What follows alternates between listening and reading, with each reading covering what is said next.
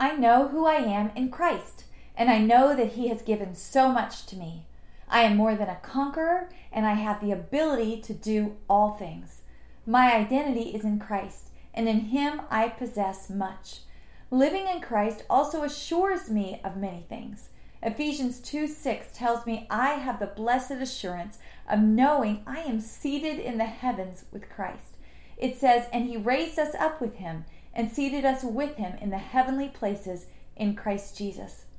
This morning, I saw a commercial on TV for a new car. Maybe you've seen it too. It began with this question: what can you experience in a seat? Then the voice described a number of possibilities as pictures of different kinds of seats appeared on the screen. First, there's inspiration, illustrated by a view of an empty director's seat on a production stage, and then a violinist's chair with the backdrop of an orchestra hall.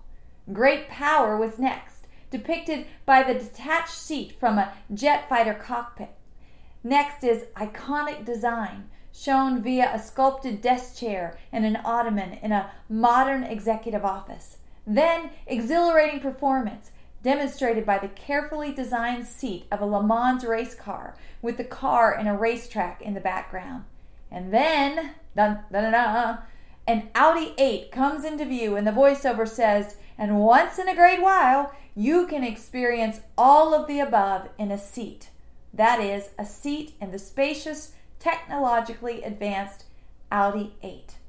The message is that the car combines an experience of all of this: inspiration, power, iconic design, and performance, and allows drivers to experience all these things in one place. And then the commercial concludes with scenes of this sedan driving down the road as the voice invites, take your seat in an Audi A8. I don't know about you, but I don't think a seat in a car can do all that. But I do know we can get pretty riled up about the seats that we get to sit in. What's the most memorable seat you've ever sat in? Maybe you had a special seat at an event next to the guest of honor. Maybe you've had an important seat on a board of directors. Or perhaps you remember sitting down in the chair at your new desk when you began your new job. Or maybe you sat next to a celebrity on a plane one time. Or maybe you remember a seat on a plane because the person sitting next to you was quite miserable and made you miserable too. I think we've all had that happen. Throughout life, we sit in all kinds of seats. Sometimes we'll even work really hard or pay lots of money for the opportunity to sit in a seat that we think is quite exceptional. I wonder sometimes at the money people will pay to have a seat at a sports event or a concert. I mean, wow, I personally am a bit too thrifty for that. Whatever kind of seat it is, and depending on our preferences and our thriftiness or lack of it, the opportunity to sit in a certain kind of seat can motivate us in powerful ways. I even think back to playing a childhood game called musical chairs. If you ever played it, you know it can get competitively crazy as people fight to get their rear end in a certain seat. It's almost indicative, though, of how people will fight for their desired place to sit in this life, too. It can all get kind of crazy. And yet, in our verse this week, we find a great assurance. The best seat of all has already been reserved for us. We don't have to pay for it. We don't have to fight for it. In fact, it was given to us. God tells us we're seated with Him in the heavenly places in Christ Jesus. What does that really mean for us? Well, there is no better seat, so it means a great deal. If you read from the beginning of Ephesians 2, you will find that it is a chapter rich in the description of our salvation. It carefully walks us through what we were and what happened when God stepped into our lives and started to take care of us, or continued to take care of us, I should say. Verses 1 through 3 really make it clear how bad off we were, revealing that we were dead in sin, under Satan's control, and walking in the lust of our flesh. See, God had been taking care of us, but He allowed us to make our own choices. And because of these choices, we were by nature children of wrath.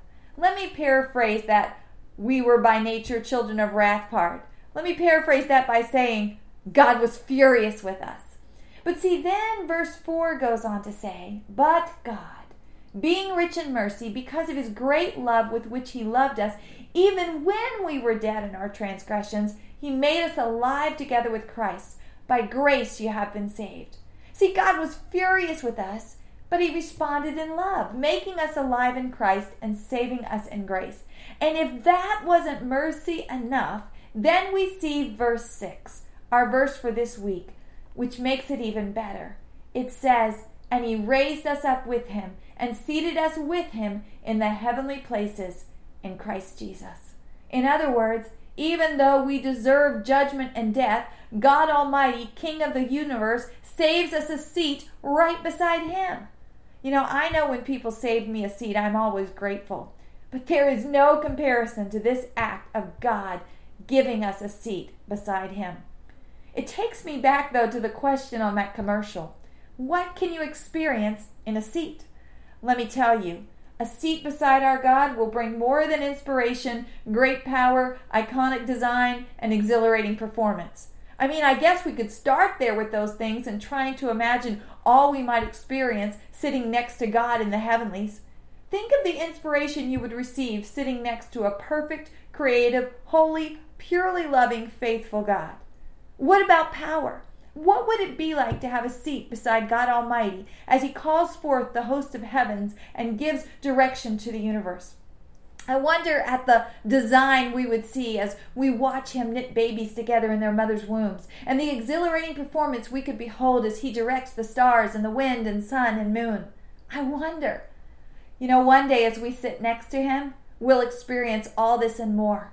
For me, I look forward to the wisdom and the understanding, the healing, the joy, all of this of sitting next to God. Thinking back to the car commercial I saw this morning, I personally think it was a bit presumptuous, promising too much experience from a seat in a vehicle. But on the flip side, I also truly believe we can't even imagine what we will experience in the seat that God has for us in the heavenlies. But what we can know for sure is that he has saved us a seat. In fact, the way our verse reads, it's as if we're already seated right there beside him right now. I get that because in reality, even now, God has given us fellowship with him as if we were seated right beside him. How cool is that?